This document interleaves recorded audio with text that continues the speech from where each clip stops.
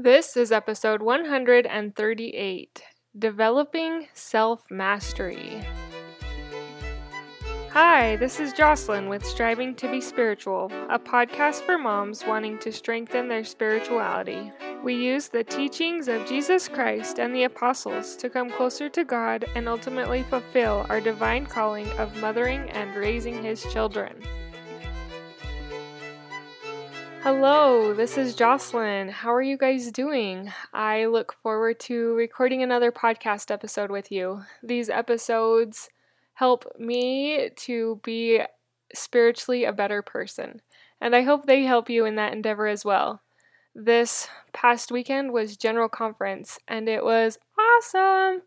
I really loved learning from the talks. I felt a lot more light and hope in this General Conference than the previous one, and it really lifted my spirits and lifted my soul.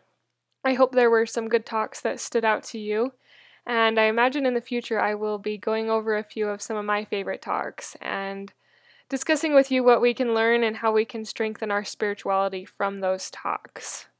Today, though, we are going to talk about self-mastery. But before we talk about self-mastery, I want to talk about the point of light for your life from my last podcast episode. And that was to do one small thing to get out of a rut that you might be in. I hope you were able to do that. I've made some steps forward with my own ruts, and we are in this together. We are striving to be spiritual together. The little story I have for you today comes from the Latter-day Saint Woman Manual, and I will link to it in the show notes. This is by Sister Kay Newman of the United States, and she struggled with an undisciplined appetite, as you are going to find out. I was a grown woman, with my own children nearly raised, when I came to the realization that I was my own worst enemy. And do you know what caused it? I'm embarrassed to tell you. A box of chocolates. During the Christmas holidays, I ate nearly a whole box of chocolates. Eating the chocolates represented my low point. I cannot describe what I went through to one who has never experienced similar feelings, but I was stuffed with chocolates, disgusted with myself, despondent, and thoroughly discouraged. Through this ridiculous, silly weakness, Satan worked with me and brought me down. All my feelings and thoughts at this time were unworthy. So that Christmas, I decided I would never experience that situation again. I sat down and I wrote myself a letter. In the letter, I described my feelings so I couldn't forget them. And I promised myself that I wouldn't let another year pass without gaining total control over my appetite. I've seen such progress in my life in that year since, and my confidence has grown daily. I know that I've almost won this particular battle. Do any of you struggle with the box of chocolates? I've had moments and times in my life where I've really struggled to control that appetite and develop self-mastery over these things. I like this scripture that says, "He that ruleth his spirit is better than he that taketh a city." And there's also a scripture in Alma 38:12 that says, "See that he bridle all your passions, that he may be filled with love." And that first scripture I quoted to you was Proverbs 16:32. Our appetites and our passions are like spirited, powerful horse. If they're allowed to run wild, unharnessed, and unbroken, they will kind of take us where they please. They may take us to dangerous and harmful places, but we would not destroy a fine horse just because it's high-spirited. When bridled so that we become master, the horse can serve us well. Likewise, when we become master over our desires and feelings, we learn to redirect them within the bounds of the gospel. These feelings then become our servants, and they can increase our ability to feel joy and love.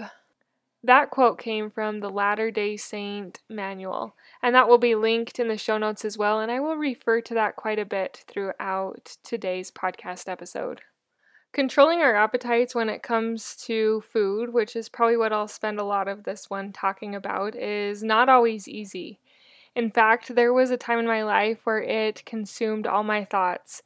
All I thought about was food. All I thought about was the next sweet treat I was going to get, and how much I wanted those sweet treats and those greasy meals and all the unhealthy stuff that just tasted so good and were so satisfying to eat, or they felt satisfying in the moment.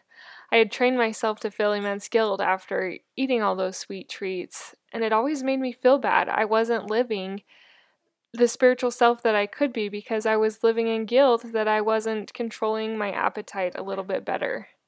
I have had 4 kids. I've gained weight through having those kids, as many of us women do. We gain weight with bearing those children and bringing them into the world.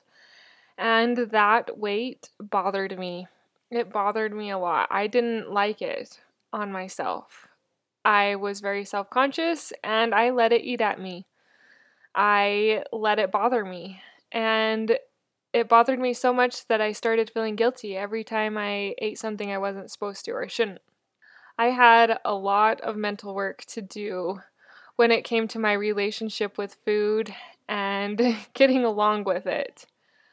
After my third baby, I decided that I was going to change my thoughts about food.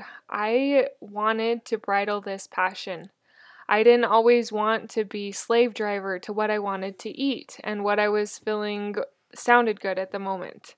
I wanted to have more control and thus lose weight while doing it.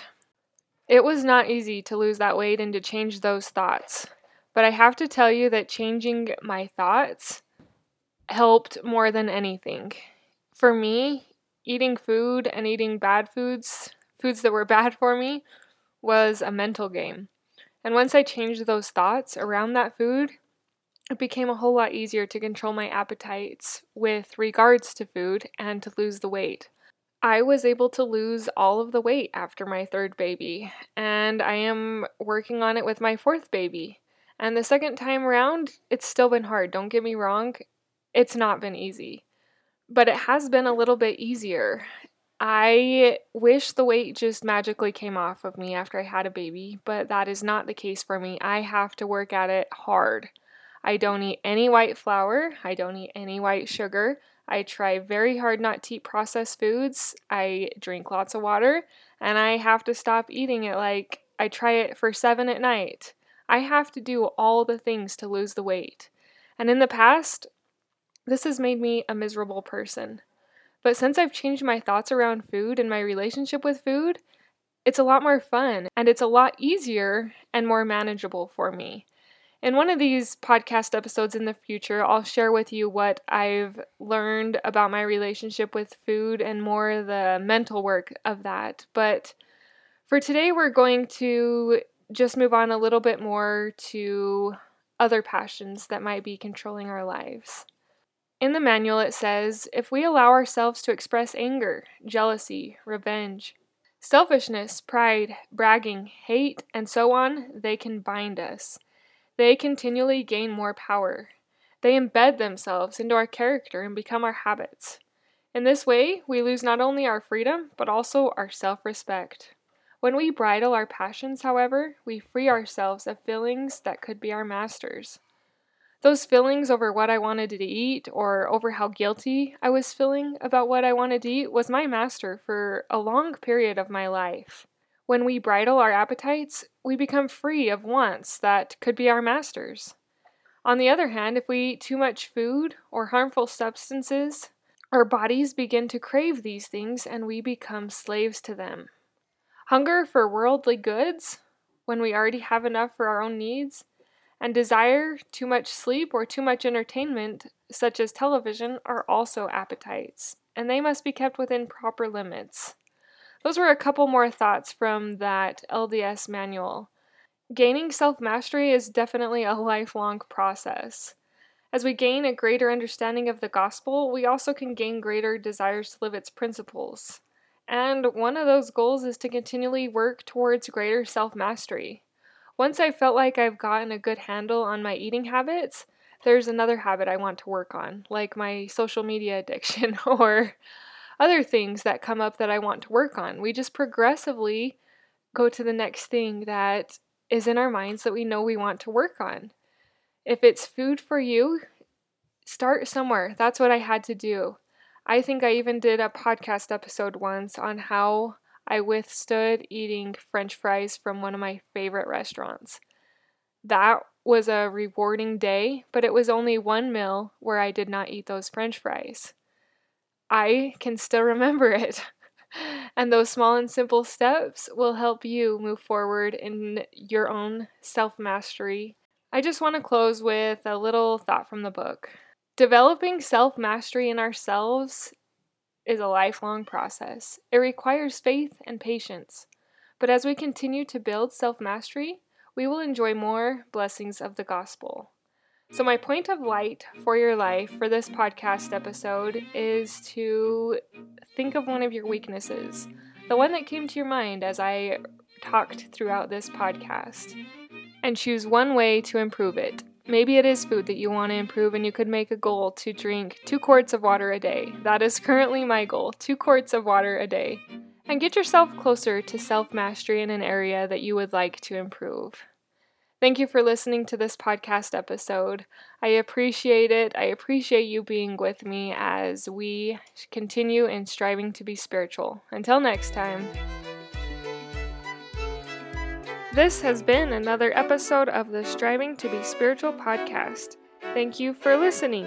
If you like what you've heard, subscribe so you don't miss an episode and tell your friends. I hope you have a great day. Until next time.